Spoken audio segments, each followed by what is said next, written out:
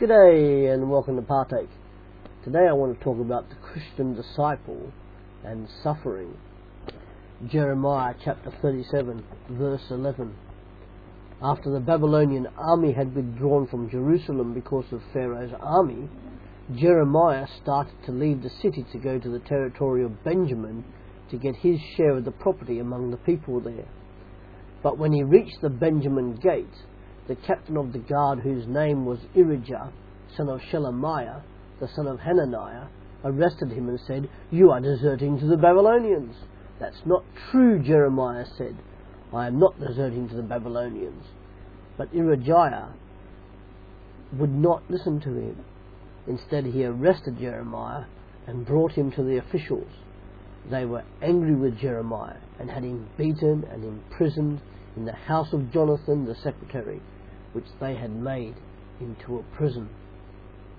Quite possibly the biggest question Christian disciples ask themselves, or is asked of them by others, concerns the problem of suffering.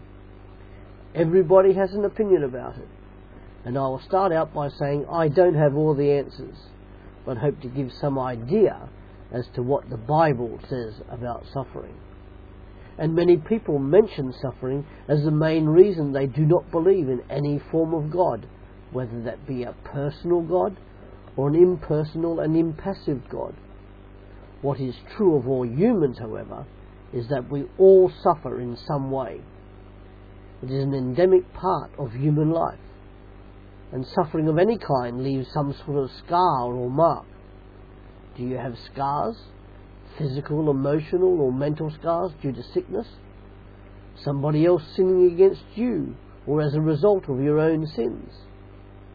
Scars come as a result of human life. Are you suffering today from sickness and illness and disease? Are you suffering today because of somebody else's actions? One man who knew suffering was the man Jeremiah in the verses we just read out. And not just the suffering in the passage, but he also endured persecution from his family.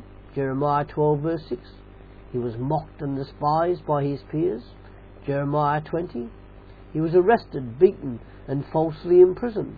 In that passage we read earlier, Jeremiah chapter 37. But what other kinds of suffering are there? There's man's inhumanity to man, which causes suffering. There is suffering from man's willful disobedience against God, as when Adam ate from the tree of the knowledge of good and evil, Genesis chapter 3. Suffering was not part of God's original creation, and only came in after this event. There is also suffering as a result of the action of others, as in the story of Joseph being sold into slavery by his brothers, Genesis chapter 37. There is physical suffering, John 9 verse 1. And mental suffering, 1 Corinthians chapter 2. Finally, there are spiritual sufferings. There's the work of Satan, such as Job endured in Job chapter 2 verse 7. There's suffering from the world, 1 John 2 verse 15 to 17. Then there's suffering resulting from persecution because of maintaining our Christian beliefs. Acts 16 verse 19 to 24 is an example. And then there's the Christian disciples' old and deceptive sinful nature raising its ugly head against us.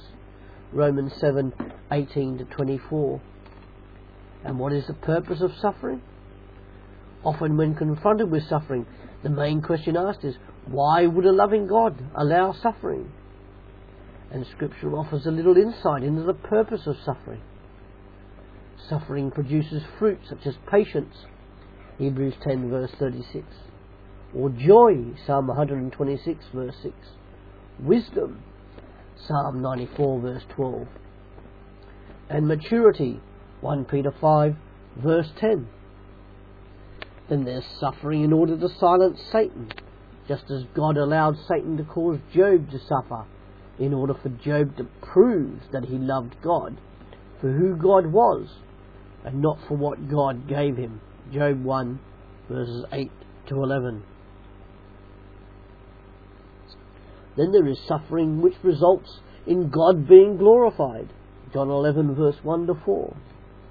And there's suffering to continue transforming us into the very image of Jesus, who being fully God and fully man, endured the suffering of the cross for the sake of all humanity. Philippians 3 verse 10. Then there's also to teach us dependence upon God and to have faith in Him. John 15 verse 1 to 5. And another reason is to increase our witness to those outside of the Christian faith of God's goodness. 2 Corinthians 1 verses 3 to 7. And how is the Christian disciple to respond to suffering? Naturally, we either treat it too flippantly or we take it far too seriously. The response that God wants His disciples to have to suffering is to be exercised by it. The Christian disciple is to commit any suffering we endure to God and understand that He is faithful and that it will eventuate in His glory and for our own good. Romans 8:28 and 1 Peter 4 verse 18. We are to be joyful when enduring suffering of any kind. James 1 verse 2. Now I admit that can be hard to do, but we are not left alone. The Holy Spirit indwells us, and as one of His names suggests, as the Comforter, He provides comfort during the times of suffering. And what is God doing about suffering? We know that God is personal, and we know that as Jesus was both fully God and fully human, that God Himself has suffered. God, who is without sin, became sin. The great God, who is outside of time, entered time and history in Jesus Christ. The God of the Christian disciple intimately knows what suffering is like because of the suffering Jesus endured on the cross. Before He was arrested, Jesus suffered such anxiety and mental anguish that He perspired blood. Luke 22 verse 44. That is why, as Christian disciples, we have a hope, because the God we serve personally knows our suffering and has endured suffering just like us. That is why we know God is a personal God. And what is God doing now about suffering? Well, one day, one glorious and majestic day, every kind of suffering will be banished for those of us who love Him. Revelation 21 verse 4. God will wipe away our tears. There will be no more death, nor sorrow, nor crying, and no more pain, for these former things have passed away. What a glorious day it will be for those of us as His Christian disciples who love Him now. God Himself, with our face in His hands, wiping away our tears. When our King returns, there will be no more terrorism, missiles, guns, wars or bombs. No more will man's inhumanity to man be allowed. No more torture, rapes, muggings or robberies. No more poverty or famine. No more religion, idols or icons. No more gossip, fornication, adultery, lying or debauchery. No more cowardice. No more pain. No more death. No more suffering.